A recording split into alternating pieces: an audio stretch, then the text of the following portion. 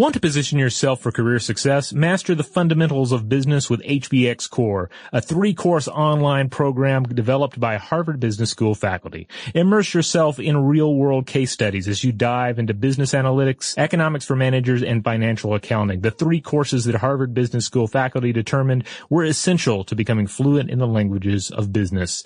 Boost your resume, grow your network, and advance your career with the HBX Core credential from HBX and Harvard Business School. To learn more, visit abouthbx.com/howstuffworks. Welcome to Stuff to Blow Your Mind from howstuffworks.com.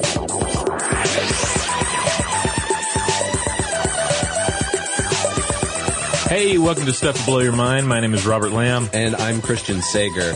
So, Robert, you and I both play video games. We do. We've both been playing Fallout 4.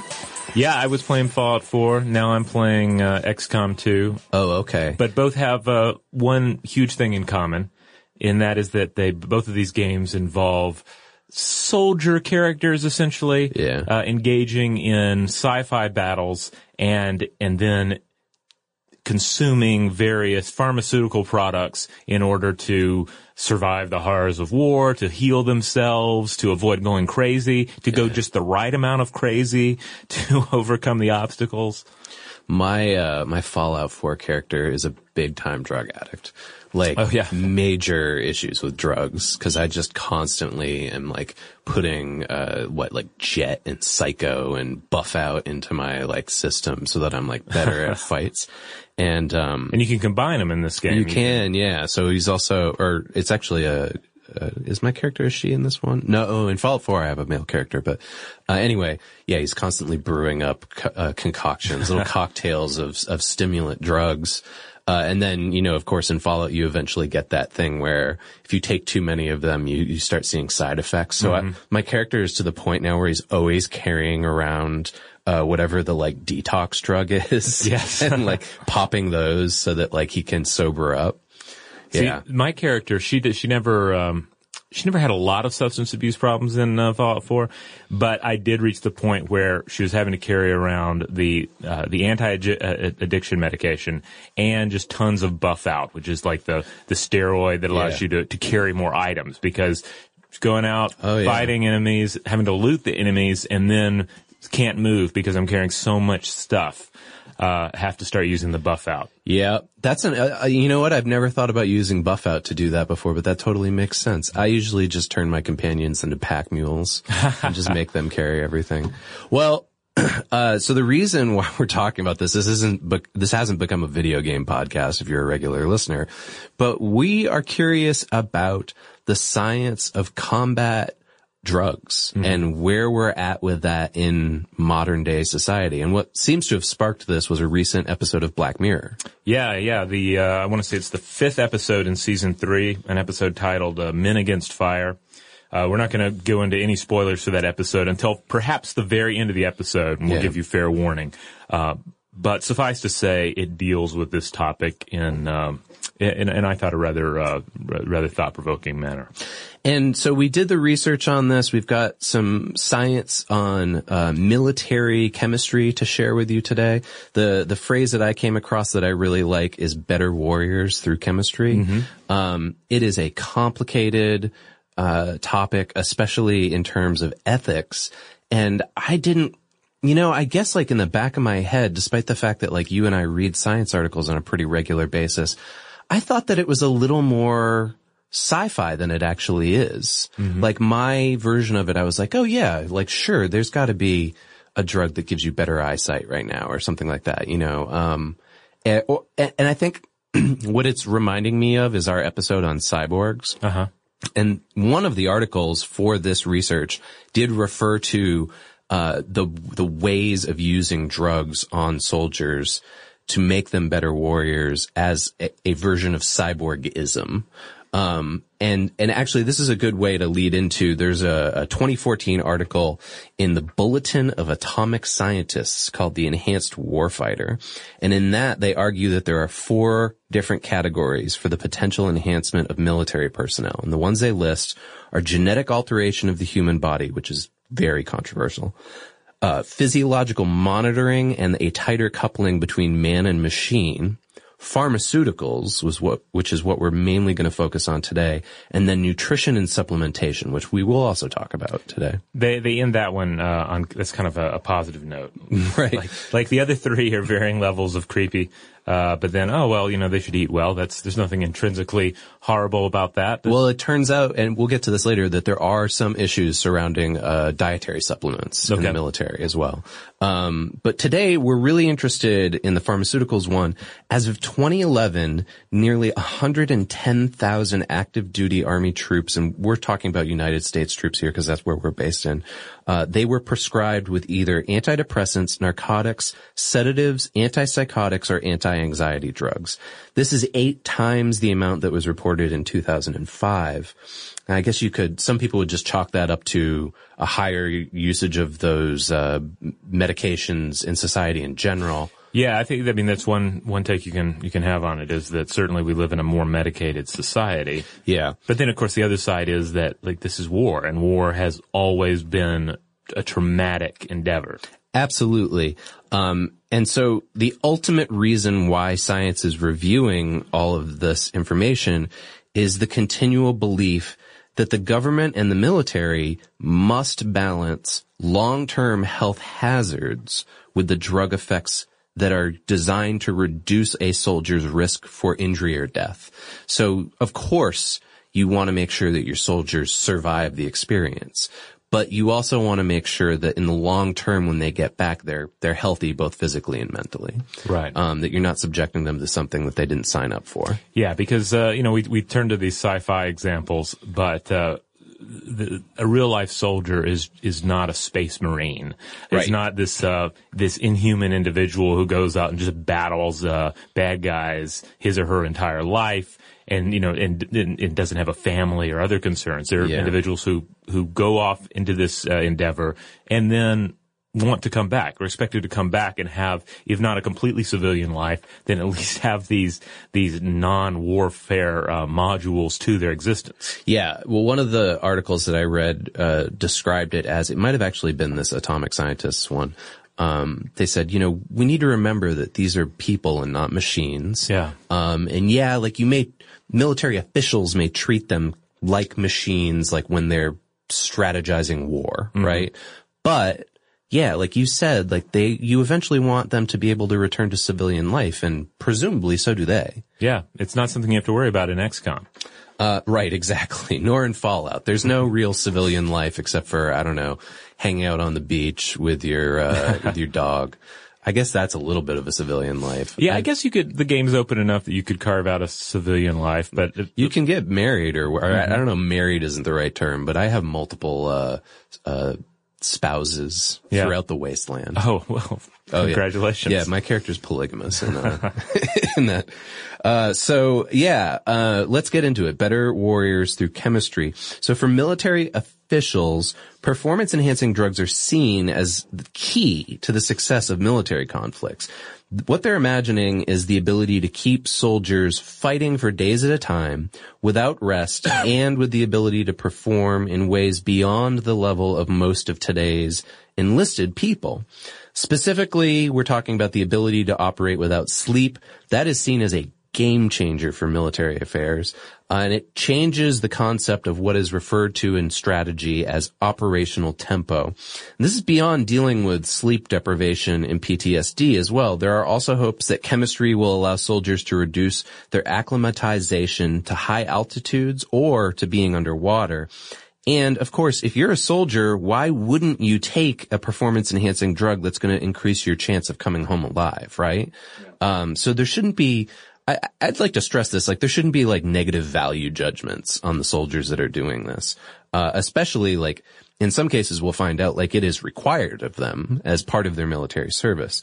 But the reason why it's becoming more prevalent is we're moving into this era where more wars are going to be fought using attack aircraft that are flown for really long distances. And as more adversaries develop ballistic missile technology, we are going to attack from further away, right? There will be further back, longer flights, And you'll find out today, like a lot of what we're going to talk about with stimulant use is based around Air Force pilots. Right. Yeah. Long flights, long bomber runs, historically, that sort of thing. And so according to ABC News, in 2007, the military spent $100 million a year. That was 10 years ago. So it's probably, I don't know what it's up to now. Couldn't find research on that, but they were spending that much money a year on research to find ways to reduce soldiers' need for sleep while retaining their cognitive functions. So that's hugely important to them. So let's segue into this. That is, of course, a major reason to stay alert, to be motivated. But what are the other reasons? What are the other reasons you would take various drugs, right? We think about like the video game ones. Well, there's like healing drugs or strong drugs, steroids. Right. There's ones that slow down time. I don't think we have those in real life yet. Not exactly. I guess you could say, relativistically speaking. Right. But, and then there's those that make you more aggressive as well. I'm reminded, again, like time and time again, of the old adage that a battle is won not necessarily by large sweeping advantages, but by a whole lot of small, sometimes petty advantages that are stacked one on top of the other. Yeah. So like every advantage that you can take, you take because it all can add up. And so it's kind of like filling out the character sheet of the average soldier is like, yeah, of course we're going to buff that stat. Right. Of course we're going to buff that stat. If we can buff that stat, we'll buff it because buffing all of these stats improves the potential for victory, and both small and large victory, and of course survivability of the soldier. Now, we run into there are additional concerns when you start talking about long-term survivability and you start talking about mental health, but we'll get into some of that. Yeah, but I never thought about that before. What we're talking about is essentially like the minimaxing of warfare in the same way that like people do with video games like World of Warcraft or tabletop games like D&D or something like that. And like they're trying to fine tune their warrior so that like it has all of the advantages available to it, right? Yeah. All the tools in the toolbox are there. Outside of being alert and motivated, of course, being better and stronger and faster, right? The old Daft Punk song. Yeah. That is hugely important. Yeah. War for the most part outside of, even with drone use, in some cases. I mean, you're still talking about war as a physical exercise. Yeah. So steroid use is up in military personnel. And in 2008, it was 1.9%.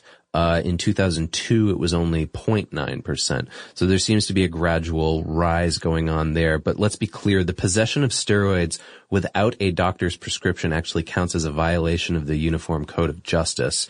But some soldiers take them anyways to enhance their physical abilities during combat. Again, as I was saying earlier, like if you think that's going to increase your chances of coming home alive, it makes sense, right? Yeah. So they get them smuggled in mail order packages or they pass them along by American contractors.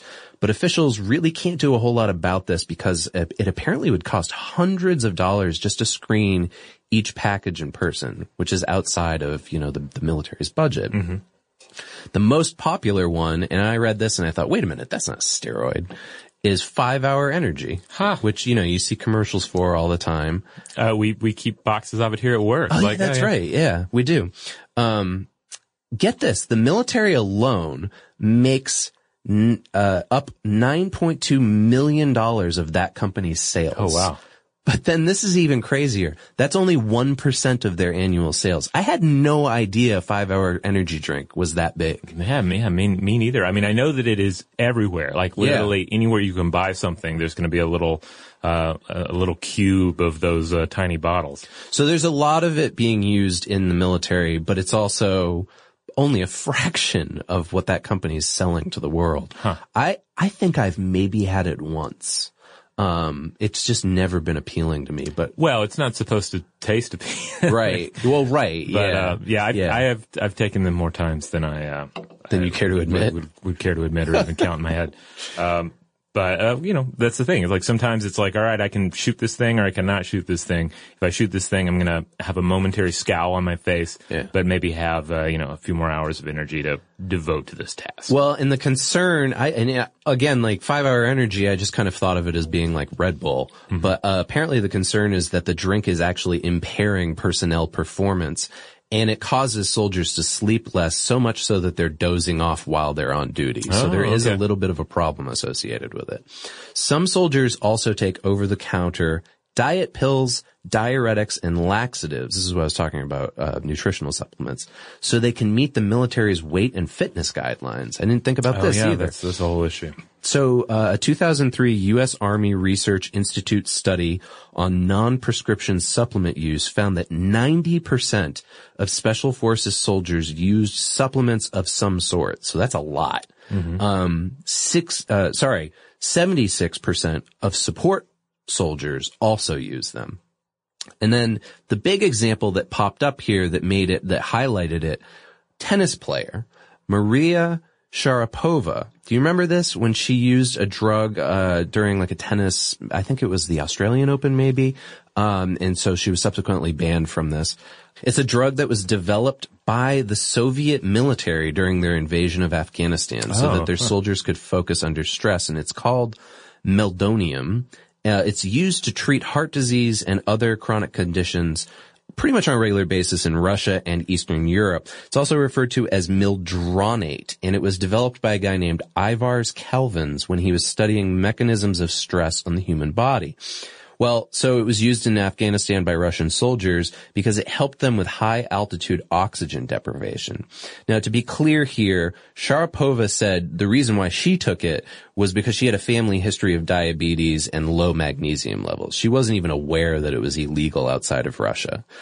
Calvins, the guy who invented it, essentially, for his part, he said he doesn't even think that it should qualify as being something that provides an unfair athletic advantage.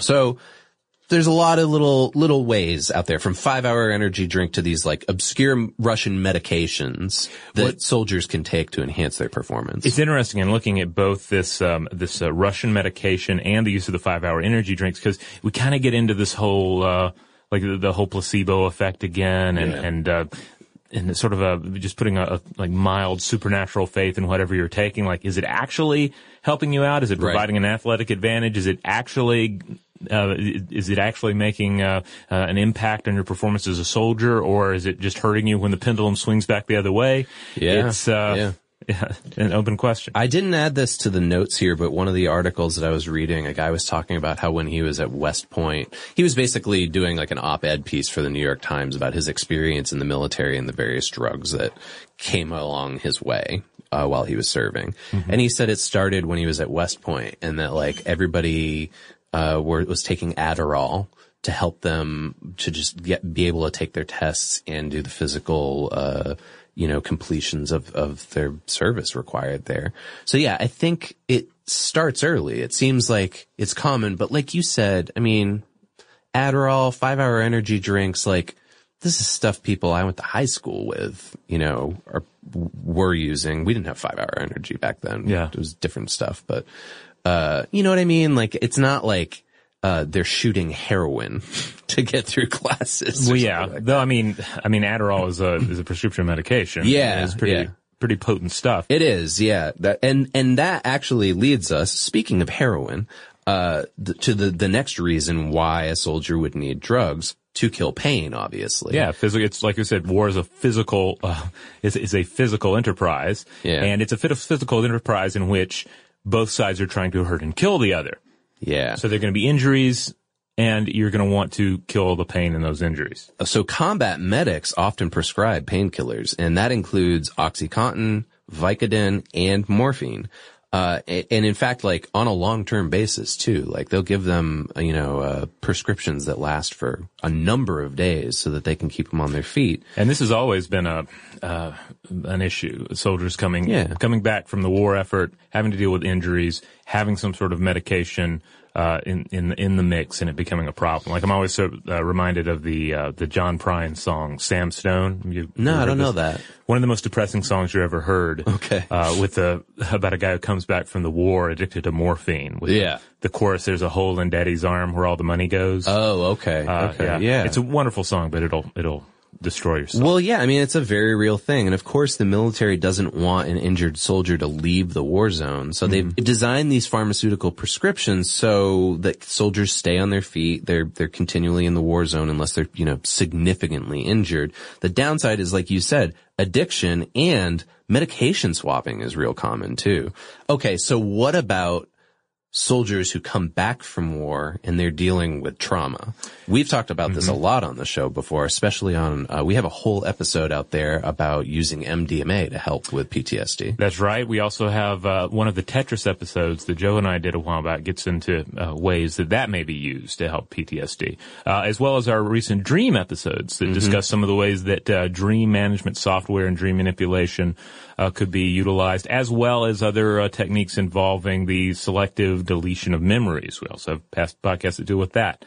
Now, there are a few different PTSD medications that are currently in use, and we'll get to those in a bit. But of course, where is the post-traumatic stress coming from? It's coming from the traumas of war.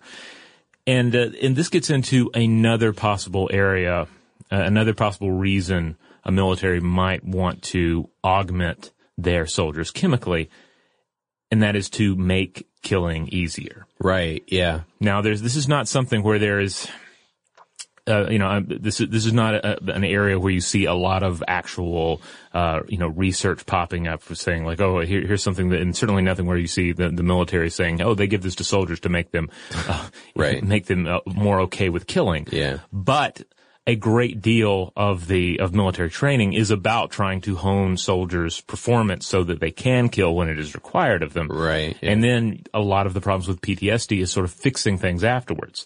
Because one of the things that's easy to forget, especially as we're watching movies, we're playing video games, is that killing is not easy for the vast majority of people. Yeah. Yeah. Most of us don't have the experience of taking a human life in a combat situation, so we can't even really compare it. We can only compare it to these fictions. But there's actually quite a bit of evidence out there that backs up the notion that we have, as humans, a natural aversion to killing each other. An aversion that is present in typical human specimens and must be circumvented in the name of war. And a lot of the evidence for this comes from military researchers who have a vested interest in, of course, mapping and breaking those barriers through training. Yeah, again, like it comes down to, I don't know, maybe this is a crass metaphor, but like I'm thinking again about this like minimaxing of a soldier, right? And this is like, you want to negate the effects, the emotional and psychological effects that would go along with, any quote unquote normal person killing someone else. Yeah, like I come back to XCOM and XCOM 2, where you're moving these soldiers around, and you're becoming attached to them, but you don't have to treat them as actual human beings. Yeah. Instead, you look at them and you look at their percentage to hit, their aim, and their will. Right. Like, yeah. And you're criticizing some of these characters, like why can this one not actually hit any of the enemies? Why does this one panic and start shooting at random objects just at the drop of a hat? Yeah. But of course, these are all sort of legitimate concerns of taking humans who are not built for this, that have not evolved to engage in this kind of warfare. So here's the thing I've never thought about before. I wonder if there's a video game out there, like a first-person shooter type game, that takes PTSD into account. Maybe there is, and I'm just not familiar with it. Could be something in the indie realm. Yeah. Because certainly the big blockbuster war games seem to be all about this fantasy world warfare where there are no real consequences to killing other individuals. Well, all right, a little bit about myself here is like with these video games, I personally just don't enjoy playing, especially shooter games that are based on real life scenarios. Yeah, me neither. I gotta have some demons or some aliens. Exactly. In there. Yeah, like make it, like throw in some sci-fi fantastic elements and I'm right there. I'll enjoy it. But as a game, but like, like the Call of Duty stuff doesn't appeal to me. Mm-hmm. But then I think of like, well, what if there was Call of Duty : PTSD, you know? And it was just like a sobering game. Well, and I guess like, I'm not saying this as a joke, but more as like, I guess like a way to make people aware of the actual like effects of what's happening to the people in the real world enacting these events. And you know, we just listed like all these episodes in which we've talked about ways to help people with PTSD. We've heard from a lot of listeners who have PTSD and have tried some of these things or have tried other things, and it's a very real affliction for them. So I guess I just am thinking like, one, I'm glad that it's more out in the open than it was, say, 20, 30 years ago. And like, we're able to talk about it at least. But I think I would like to play a game like that. Not in the sense of like, you know, enjoying the experience of PTSD, but that it would be like a richer story. Yeah. Cause it's sobering when you're playing one of these games like we've been talking about. Like go into Fallout and pull up your kill stats for your character. Oh God, yeah. And it's like, it's horrifying because this character has killed You're a mass over murderer. 1,000 people. Yeah, they're a mass murderer. They're abhorrent. Like even though this world is pretty abhorrent, like they're a part of it and they're causing all of this pain and suffering. Yeah. Yeah, absolutely. Now, as opposed to real life where your ultimately your average, like kill ratio and hit ratio is typically going to be, far lower.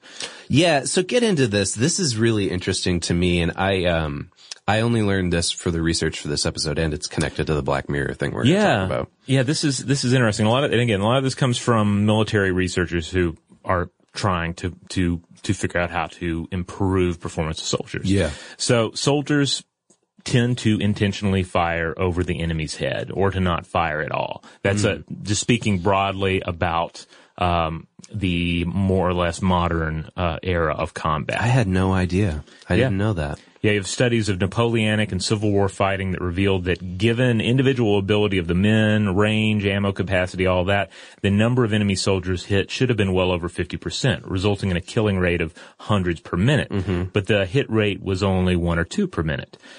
This high firing phenomenon continued into World War I, and according to David Grossman and Martha Stout in The Sociopath Next Door, World War II fire rates were also low. Historian and U.S. Brigadier General S.L.A. Marshall reported that the firing rate was 15 to 20%. So out of every 100 men engaged in a firefight, only 15 to 20 actually used their weapons.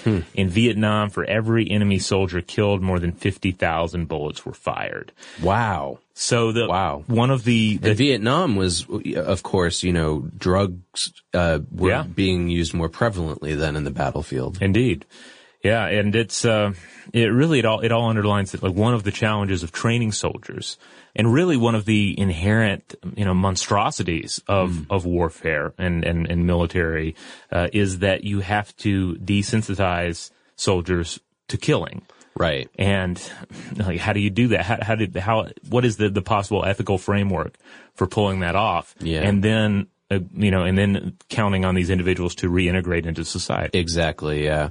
Well, so why don't we take a quick break, and when we come back, we can take a look at some historical uses of drugs in warfare, and whether or not those provided an opportunity for those soldiers to come back into society. Hey everybody, it's getting to be that time of the year where your to-do list is going to seem like it is out of control. There is a lot to do, and let's face it, not that much time.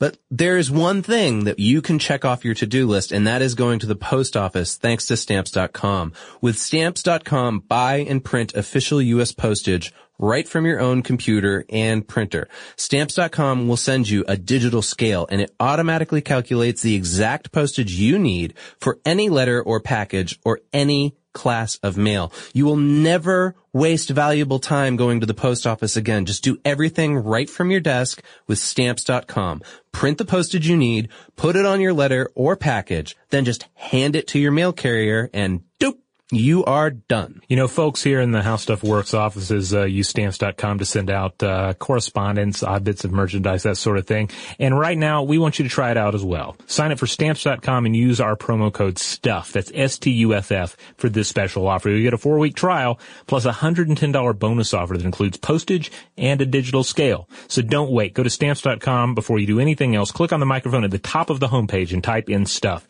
That's Stamps.com, enter STUFF, and start mailing things. All right, we're back. All right, so we've done an episode before on aconite, also known as wolfsbane, and we talked in that episode about how there were legends of berserker warriors that would rub aconite on their lips before they would enter battle, which, you know, if you've listened to that episode, aconite's extremely poisonous, but it would, like, you know, make their mouths foam, and they were basically go into like a death berserker rage. Yeah. Making them more effective warriors in combat, or at least scarier. Yeah. I mean, you see examples of so-called berserkers in, you see it in the Iliad. There are accounts of berserking American soldiers. There's a book by psychiatrist Jonathan Shea titled Achilles in Vietnam, and he says, quote, berserking American soldiers invariably shed their helmets and their flak jackets. They had no other armor. As one veteran said, got rid of my helmet, got rid of my flak jacket. All I wanted to do was kill. That being said, when we think of berserkers, we tend to think of the Vikings. We think of the Norsemen. Right. This is the classic idea, the classic notion of the berserker warrior. So our modern conception of Vikings is often a bit confused. They were far more fascinating and intricate culture and people than we often give credit to. I feel like maybe in recent times it's gotten better. There's that Viking show that I think has a little more nuance to it. You know, I was just thinking about that. I have never watched that Vikings show. But like, one of the things that's creeping up in the back of my head while we're talking about this, and maybe you, the listener, experiencing this too, is I keep thinking about like all of the various forms of entertainment that we engage in that are about warfare, not just video games, but television, movies, whatever. We keep coming back to it. We're hooked on it. Yeah. And Vikings hit me, Game of Thrones hit me, like, even though that's this big fantasy, I'll watch a Game of Thrones and they have those like big siege battles. Like, what was the one? They had like a huge one recently. Battle of the Bastards, that was what it was called. And people went nuts for it the next day. Like, oh my God, that was the best ever. You know, and those were not soldiers who were shooting over each other's heads, right? It was just this gory bloodfest.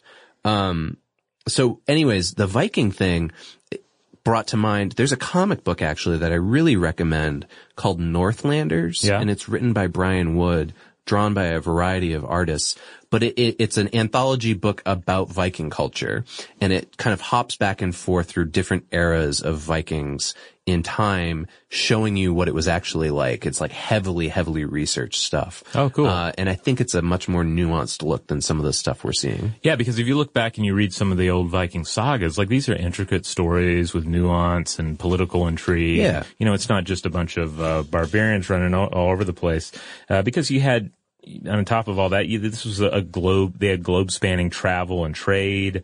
They had culture. They had literature. And perhaps we can, attribute some of this to a rather outstanding and savage example of their war efforts. Not the typical Viking warrior, but this special class of soldier known as the berserker. So a berserker or a berserk, these were, again, Norse warriors. They were sworn to Odin, but they believed themselves protected by the god Odin in battle.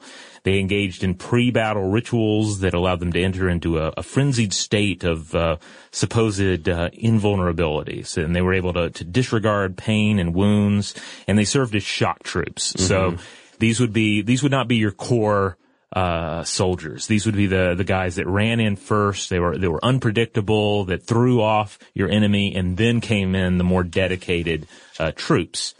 It's been theorized, to get to the drug angle here. There are a few different theories about what actually was going on with berserkers. So one is that they utilized a mix of mead, so you had alcohol, and psychoactive hallucinogenic mushrooms. Particularly the hallucinogenic fly agaric mushroom is a popular choice among those who try and figure out exactly what was going on. Others, however, have theorized that this was more of just a social exercise, not unlike the self-induced group stimuli of a sports team, getting amped up in the locker room. Okay. Also, it could have been just the mead that they were drinking. That's another possibility as well. But it's interesting to try and piece together exactly what was going on here, because it was said that no iron could hurt them, that they charged and nothing could withstand them. Again, they were unpredictable. They'd howl. They'd bite their shields. They wore only wolf skins and were sometimes known to fight with a blade in each hand without care for life. The wolf skin is another possibility, is that a lot of this could have been sort of to not only amping up, but an animistic ritual where they start to believe themselves to be more beasts. We talked about that in the Wolfsbane episode. Yeah. That was part of it. That the association with werewolves. Yeah. Now it's often said that the berserker might attack friend as well as foe, because they couldn't tell them apart, and therefore they were both admired and despised because they only fulfilled half the Viking ethos. They were brave, certainly, but they weren't completely loyal to their fellow Norsemen. Like, they couldn't be counted on in the same way you're supposed to be able to count on your Viking, your fellow Viking warrior. Right. They weren't wingmen. Right. Okay. Now, another aspect here that's interesting to think of in light of possible psychoactive drugs is that allegedly they wouldn't remember the battle afterwards and were plagued by a terrible fatigue in the days that followed combat. Mm-hmm. And there's another interesting theory, and this comes from the work of Jonathan Shea, the psychiatrist that I mentioned earlier, and that's that berserkers exhibited PTSD. That which is interesting, because we think back on Vikings and medieval war, and it's easy to dismiss it all and think, oh, well, just everyone was just totally okay with the horrors of combat, killing a bunch of people, no big deal. But Shea argues that, what are we looking at here? We're looking at states of hyperarousal following depression, inactivity, emotional deadness, and vulnerability to explosive rage. And his argument is that, we could be seeing some form of that here. So it sounds like it was a combination of organic chemistry and psychological, I guess like a communal experience psychologically that amped up their adrenaline. Yeah. That's what I would assume is like why they were able to ignore blows and things like that, was like they were so full of adrenaline that they just kept going. Yeah, I mean, you hear accounts of athletes where they have an injury and they're able to keep going just because they're all amped up. It's only afterwards they realize, oh wow, I really injured myself out there, and maybe I shouldn't have kept going. That sort of thing. So there's that possibility. Now on the psychoactive properties here, I've always wondered about that. Like is there really a combat advantage to being high on mushrooms in battle? It seems like that would ultimately be more of a detriment. So you and I were sort of talking about this the other day, and I thought about it a little bit more as we were doing the research. I'd love to hear from the listeners on this, because clearly I'm not an expert, but based on what we've talked about, especially about treating MDMA, right? Seems like the benefit of psychoactive drugs is that it puts you into a state that makes therapy easier. And in this case, like in the MDMA case, it makes it easier to treat PTSD. But I wonder if there's an opposite manner in which you become more trusting, you lose fear, and subsequently maybe you're more suggestible to being a better warrior. Maybe, yeah. It's just, I guess I'm just so used to the more sort of hippy-dippy interpretation of hallucinogenics, as well as having read plenty of these accounts about, say, the use of psilocybin in treating various emotional and psychological problems. It just seems like it's hard for me to think about the reverse of that and see how it would be helpful that they're taking this magical property, unless it's just part of believing one is magical. It helps if you have a slightly tweaked, like a skewed view of reality. Yeah. Now, the other possibility, too, is that it doesn't matter what the fungus was, because you're mixing it with mead. And we do see plenty of examples of people drinking to get themselves ready for violence, ready for combat of some form as well. In fact, we have this term, Dutch courage. Have you ever come across this? Oh, yeah. That was a new one. I'm from Boston. Oh, okay. So that's everybody the term talks about Dutch courage in Boston. Oh, okay. Yeah. Well, apparently this is reputed to have come from the 30 Years' War of the 17th century. Oh, is that right? When English soldiers depended on Dutch gin to stay warm and to calm themselves before battle. Yeah. Yeah. Yeah, I've unfortunately heard it a few too many times before people got into fights. Yeah. Huh. Now another one, and we're not going to spend a lot of time on this one, but in our marijuana episodes, we mentioned the whole hashish assassin thing. And this was the idea that you had. This is Hassan Asaba again, right? That whole mythology / history. Yeah, this is the idea that you had a sect of Islamic warriors fighting against the Crusaders who engaged in ritual use of hashish before going into battle. Mm-hmm. Which again sounds like the opposite. Yeah, it does. And by all accounts, like there doesn't seem to be any real data to back that up. The idea that the dreaded Hashassin warriors imbued in hashish seems to have come just from the Crusaders, and they had a vested interest in downplaying Muslim bravery, and saying, "Oh, well, of course these guys were good in combat. They had some sort of dark secret, some sort of help from nefarious chemicals to pull it off." Yeah. Huh. And of course, that kind of demonization of marijuana, as we discussed, you would see that used later on in the United States. Yeah. Just this reefer madness interpretation of, people are smoking dope and they're just going crazy with violence. Become assassins. Yeah, because really, it's hard to imagine somebody pretty far from the unless one was, I guess, taking it to sort of ease pre-battle tension. Yeah, but, right. It's like a tranquilizer, desensitization. I guess. I'd love, maybe we should do like an episode just on that mythology. Yeah. And we've certainly done our marijuana episode, but, I would be curious to see if there's any research out there about the effects of it in terms of aggression. Yeah. Yeah. That would be a worthy deep dive, I think. Now, let's move on though into we've been talking about chemicals that might somehow make you like a little crazier in combat or more efficient in combat. But really, we keep coming back to one of the big calls, one of the big demands in the military is to simply keep everybody awake, keep everybody focused, and doing their job. And I guess in that sense, squeeze more blood out of the stone. It is very much the focus. Like I said earlier, the amount of money that the Department of Defense spends on just this is huge. In one of the New York Times articles that we looked at for research on this, the author researched documents in 2010 by going through the Freedom of Information Act. They found that the Department of Defense's healthcare services have written Ritalin and Adderall prescriptions for active duty service members, and that there was an increase in these by 1,000% in 5 years. So from 2005 to 2010, it went up 1,000%. It originally was only 3,000 service members, and then in 2010, it was up to 32,000 service members. A spokesman this is a military spokesman, attributed this sharp rise to the increased recognition and diagnosis of ADHD by medical providers, which you say, well, that might be a good thing. And while that's true, the author notes most of those diagnoses, though, are in children and adolescents. So is the military using stimulants to keep troops alert and awake?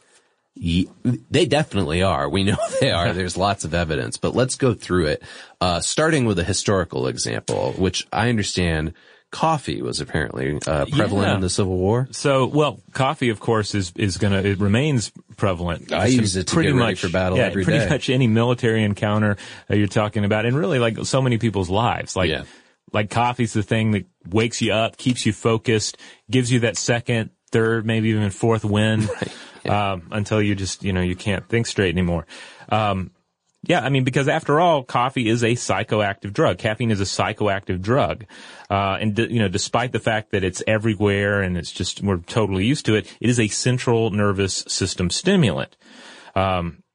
it's, and if you're a coffee drinker like us, you can attest to its, the powerful encouragement and stamina that comes with a strong cup of joe. Yeah. Yeah. In fact, all right.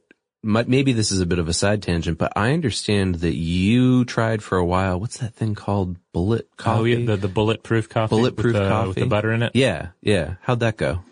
I mean, it went well for me. That's a whole separate podcast, I think, to get into, like, the claims made by, people who push that style of coffee, versus what the research has to say about it. Okay. My experience with it was positive in that it was kind of like having a full meal in your cup of coffee. Yeah. And then I wasn't like snacky. But as for any additional or certainly sort of supernatural, powers gained from it, I would say those were not there. Okay. And then we ended up just sort of phasing back into using just our normal coffee and smoothie practice in the mornings. Okay. But still, it kind of comes back to, like, if it was successful, it's really because that coffee was great. It's really because the coffee is this powerful psychoactive stimulant. Yeah, and I imagine putting butter in your coffee probably tastes good too. It does. Like, some people are like, ooh, what would that taste like? It tastes great. It's tastes like awesome. a really rich, add butter to anything. It tastes great. Yeah. Don't be surprised when butter makes something taste good. But in terms of, like, caffeine's effects on troops, you have to kind of go back to a time when caffeine was used by everybody, but maybe was in short supply, or supply was uncertain or in some state of flux. And that's what we find if we look at the Civil War, the American Civil War. So, author John Grinspan has a wonderful New York Times article titled "How Coffee Fueled the Civil War." It was published in 2014. It's still out there. It's a great read. It paints a fascinating picture of caffeine consumption during that conflict. So, as it turns out, the Union Army absolutely depended on coffee. It was their nerve tonic. It was their sustainer. Soldiers attributed it to their survival, their drive, and their ability to carry on. There was even a General Benjamin Butler. He considered it a decisive strategic factor. He told another general before battle in October of 1864, quote, "If your men get their coffee early in the morning, you can hold." Meaning if you can get them their coffee, if they can have their coffee in the morning, we might win this encounter. You're going to be all right. It's going to be the decider. The Confederates, however, they weren't so lucky. Coffee shortages plagued them. One British observer stated that it, quote, afflicts the Confederates even more than the loss of spirits or alcohol. Still, Union troops sound a bit like caffeine junkies in Grinspan's article, just rampaging across the landscape like something out of a Cormac McCarthy novel. Here's my favorite quote from the article. Quote, "Union troops made their coffee everywhere and with everything, with water from canteens and puddles, brackish bays, and Mississippi mud, liquid their horses would not drink. They cooked it over fires of plundered fence rails, or heated mugs in scalding steam vents on naval gunboats. When times were good, coffee accompanied beefsteaks and oysters. When they were bad, it washed down raw salt pork and maggoty hardtack. Coffee was often the last comfort troops enjoyed before entering battle and the first sign of safety for those who survived." I don't know about you, but like, there's just something about, like a good paragraph like that about food. Even the word maggoty hardtack, I kind of go, that sounds good. Well, it's like I said, even though most of us don't know what it's like to engage in life or death combat, we know what it's like to have a good cup of coffee, to have a bad cup of coffee. And the reason I ended up researching this was because I ran across this thing called the essence of coffee, which was a horrible, by most accounts, horrible industrialized coffee product that came out during the Civil War that was essentially evaporated coffee, complete with milk and sugar. And everyone just described it as this thick brown sludge, as obnoxious black grease. And the Union troops just absolutely I'm just hated picturing it. like the worst Folgers ever. Yeah. My grandmother, the way she drinks coffee, she takes Folgers out of the can, pours it, like just dumps it into a cup, adds water, and puts it in the microwave, and then drinks it black like that. Yeah. And she's 96 years old. Hard as nails. But maybe that's where she picked it up from. But at any rate, I think the use of coffee in the Civil War, like some of these anecdotes here, it does help to sort of drive home just how much of a game changer having that coffee can be. Like nobody's arguing that the coffee is the reason the Union Army won. Right. Yeah. But certainly they had access to coffee, and along with that, they had access to various other comforts and provisions that helped give them the overall advantage. Well, like you said, I mean, it's every little advantage helps, right? And like, again, like if we're going to keep using this character sheet metaphor, it's like there's a +1 in some column every time you have a cup of coffee, whereas these Confederate soldiers, they weren't having coffee, so they had like maybe a -2 to dexterity. Yeah. Okay, so this is something that I was wondering. Let's get into the amphetamines use, which is incredibly prevalent today, and has actually been for, a good while in the last century of warfare. Yeah. But I kept thinking while I was reading, I was like, why don't they just drink a lot of coffee? And, I haven't taken that many amethamphetamines, but they are certainly far and above what you would get out of a pot of coffee. Yeah. There's coffee, and then there's methamphetamine. Then there's stuff like Adderall, where if one is like a mild sharpening of the blade, the other is a more intense, like razor edge to it, I guess. Yeah, like I kept thinking to myself, I'm like, why don't these pilots just get like a Keurig machine in their plane or something? They wouldn't have to have these strong side effects. And so that's actually what's been going on. The U.S. military has been making use of amphetamines since World War II. Pilots in the American military are taking speed, usually amphetamines, to enhance their performance. Military officials believe this is necessary to keep them alert and focused, especially on long-range bombing missions. We talked about those at the top. These are where they're flying for up to 9 hours or more, and despite the potential side effects of hypertension, depression, and addiction, they still do it. Now, usually what they're taking is dexedrine, and it's part of a cycle where they take the speed for missions to fight fatigue, then they take sedatives so they can get back to sleep. So they're referred to as go pills or no-go pills. And to clarify, these are legal in the military. The pilots are not required to take them, but, it helps on the missions. If they need them, they're available. No-go pills include Ambien, just to give you an idea of what they're taking. Some of them are also hypnotics, from what I understand. Well, Ambien can certainly have mildly hypnotic. Yeah. So the article that I looked at that gave me a lot of information on this was from Aviation, Space, and Environmental Medicine. It was published in 2010, and it's called Fatigue and Stimulant Use in Military Fighter Aircrew During Combat Operations. So the authors, their concern was that most of the studies that looked at stimulant use in soldiers were looking at sleep-deprived military aviation, that they were in situations that were totally under control, right? It was just based on lab conditions, essentially. So they were wondering, well, what happens when you're in combat? What happens when you throw variables at these pilots? So they asked 29 F-1-5E aircrew participants to fill out a survey after their active combat operations. And it was about their drug use, their fatigue, the physical symptoms that they had, and so on. And they found that stimulants were used 35% of the time. So not as much as we would think, but it's there. On average, they were taken about 3 hours after takeoff. They concluded that the drugs decreased fatigue without significant post-flight symptoms. I just want to pause and take a second. Like, when I was reading this article, it didn't really seem to adequately address the variables that they were concerned with about combat. And they themselves said at the end of the article, look, we understand there's limitations to this. There needs to be more research done. Nor does self-reporting seem like the ideal way to get to the bottom of how the use is done, and what its effects are. Yeah. And whether or not they have negative post-flight symptoms.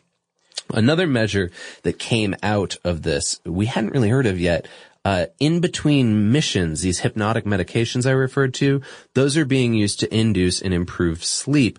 They also found that the reason that pilots were using the stimulants were because their circadian rhythm was broken, like maybe they had been woken up in the middle of the night or something like that, or they were on long flights like we described earlier, or they were trying to get off of the effects of the pre-flight hypnotic meds that they'd taken. So these guys might have taken Ambien or something like that, been woken up, and then it was like, oh, we need you to fly and do a mission right now. Yeah. And so they take Dexedrine immediately afterwards to try to counteract the effects of the hypnotic medications.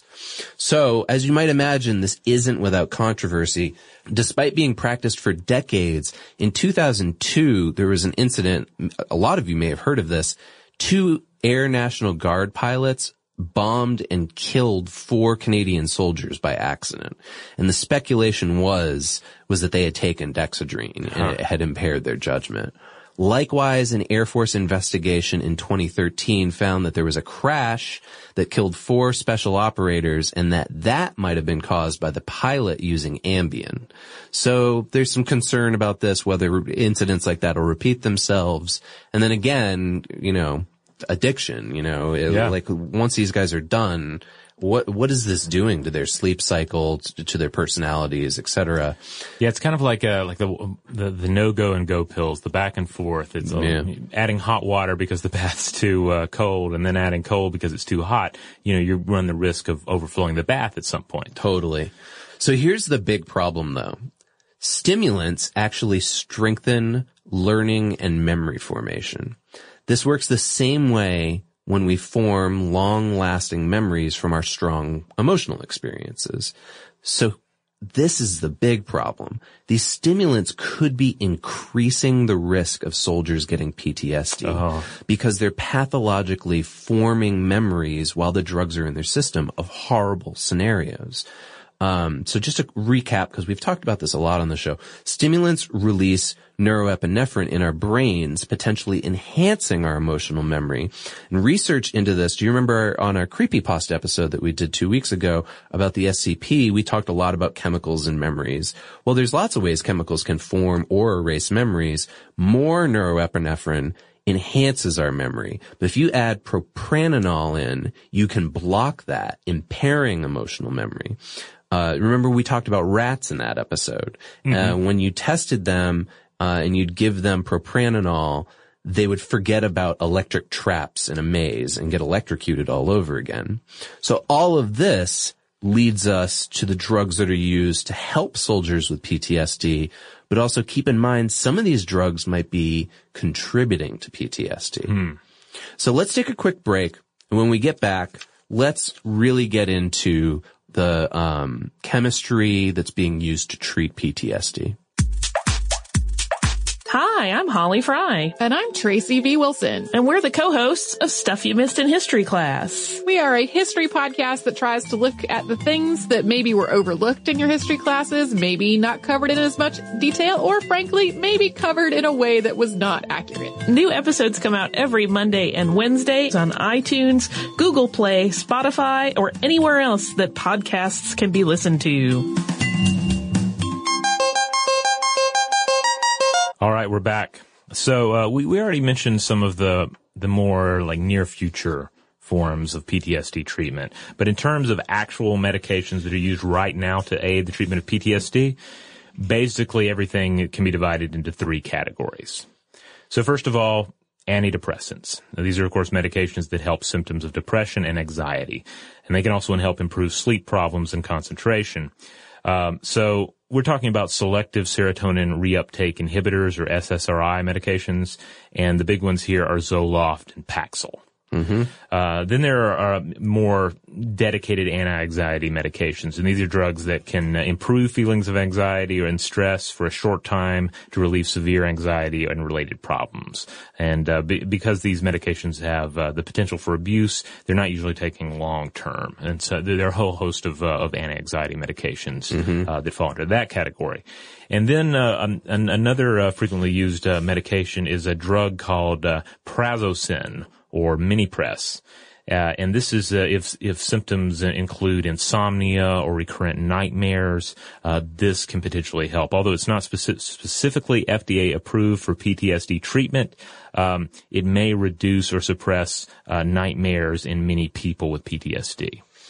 Yeah, and we have talked about, like I said, we've had a couple episodes where this is one of those topics that Stuff to Blow Your Mind, I think, circles around again over and over. We are interested in it, but it's also connected to a lot of different themes and topics that we're interested in. So one thing that's come up is beta blockers. They block the effects of neuroepinephrine. That's the propranolol I was talking about earlier. They basically stop fear conditioning. In 2002, a psychiatrist named Roger Pittman, he was from Harvard Medical School, and he led a study where they randomly assigned emergency room patients either with a beta blocker like propranolol or with a placebo.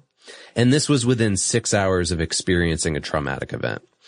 After a month, they went back to these subjects and they said, those of you that took the beta blockers, what's going on? They gave them a survey, questionnaire, interviews. These people felt significantly fewer symptoms of PTSD based on their emergency room event than the subjects who had not. So, and you know, go back and listen to that SCP episode. There's been lots of research into beta blockers and memory. We also have done an episode, as I referred to earlier, on MDMA. See that for a real deep dive. But MDMA trials have been used to help survivors by increasing their trust and decreasing their fear in therapy.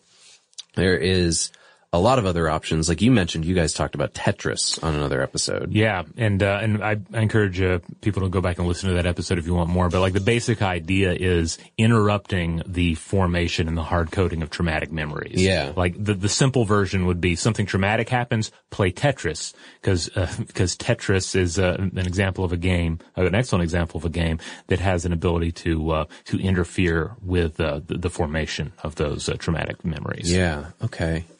So then the big question then is, are there drugs, and you know, we talked about this a little bit earlier, but are there drugs that make killing easier? Sort of the opposite of this PTSD thing. We've talked about some historical examples through this episode, but yeah, I wonder if it's something that's currently being developed, especially when I think about that Black Mirror episode. Because we've already established that, like fixing the soldier, addressing the mental health concerns that occur after engaging in this kind of combat, like those are costly. Those, not only in terms of dollars, but in lives. Like it's a major issue.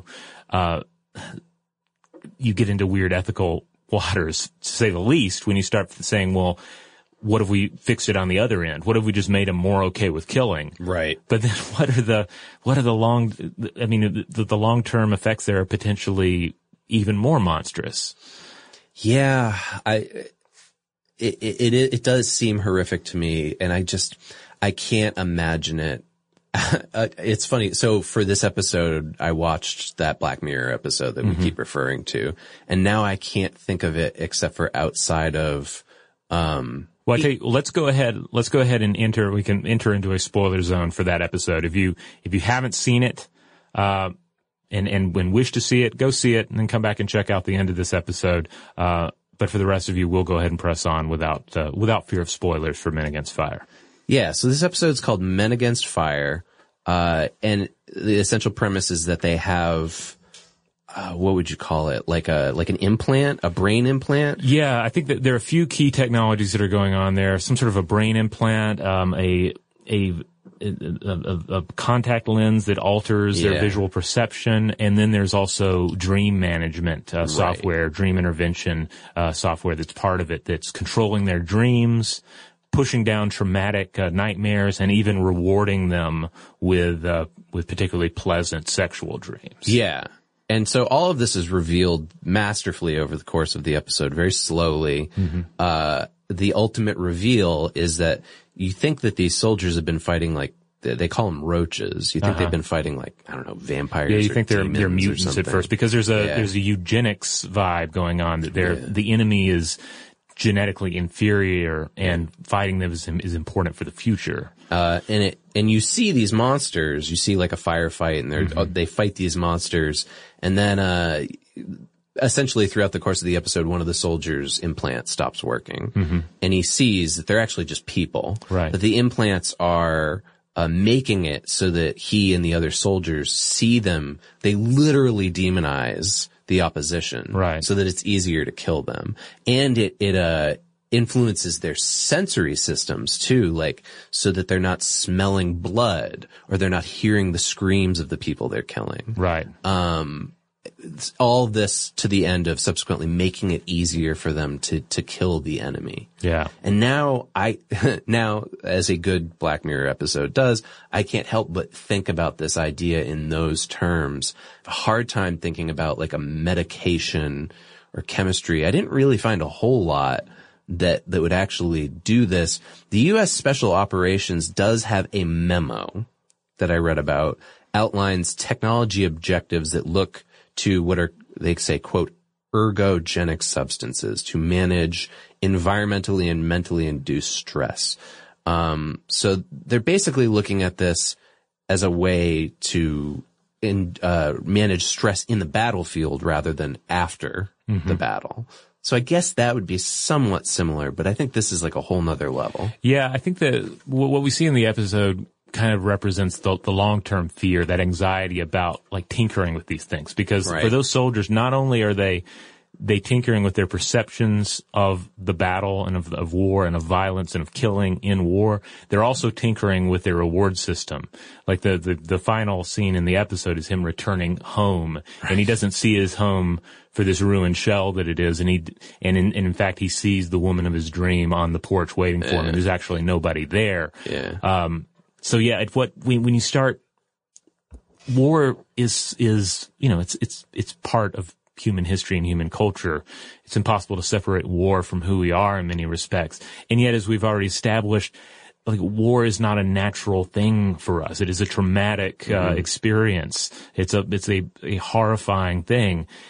And if we start trying to change who we are for war, you know, what are the end results? What are the ramifications there?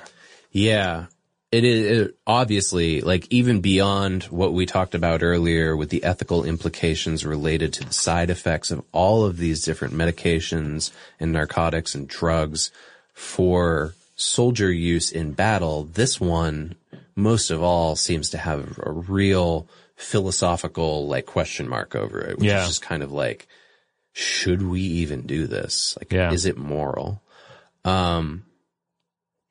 Think we covered Black Mirror?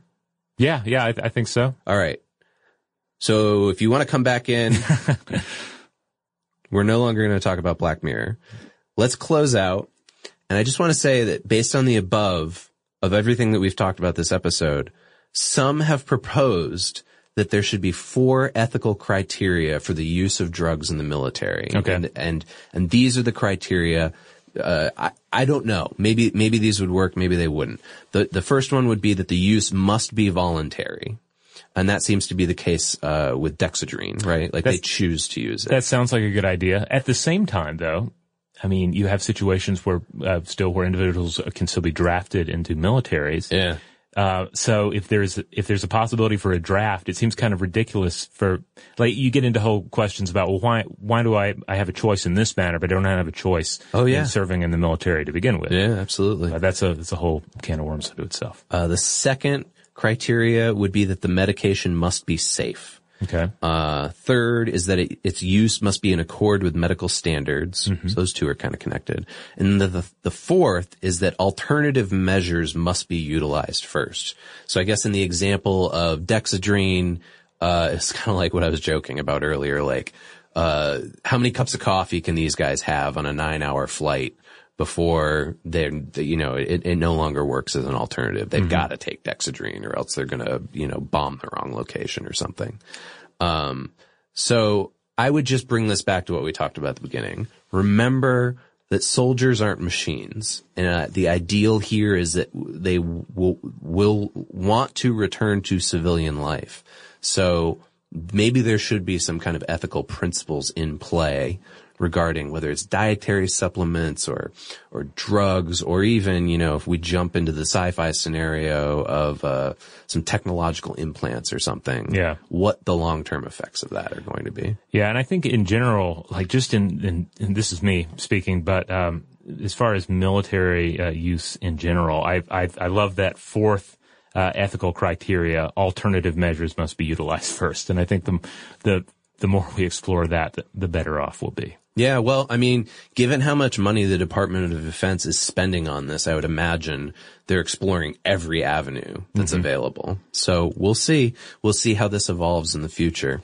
I'm curious though, you, our audience, I know a lot of you out there have experience with PTSD or family members who have gone to war, come back from war. So what's your take on all of this? Like the better living through chemistry for a warrior. Yeah. How should we approach that going forward in the future? Well, you can let us know. First of all, visit us on stufftoblowyourmind.com. You're going to find all our social media channels there: Facebook, Twitter, Tumblr, Instagram, etc. Those are all great ways to get in touch with us. Let us know what you think. You can also find all the stuff that we put out on a regular basis: podcasts, videos, articles, you name it. Those are all on stufftoblowyourmind.com. Yeah, and if you want to get in touch with us the old-fashioned way, if you just want to send us an email, you can email us at blowthemind@howstuffworks.com. For more on this and thousands of other topics, visit howstuffworks.com.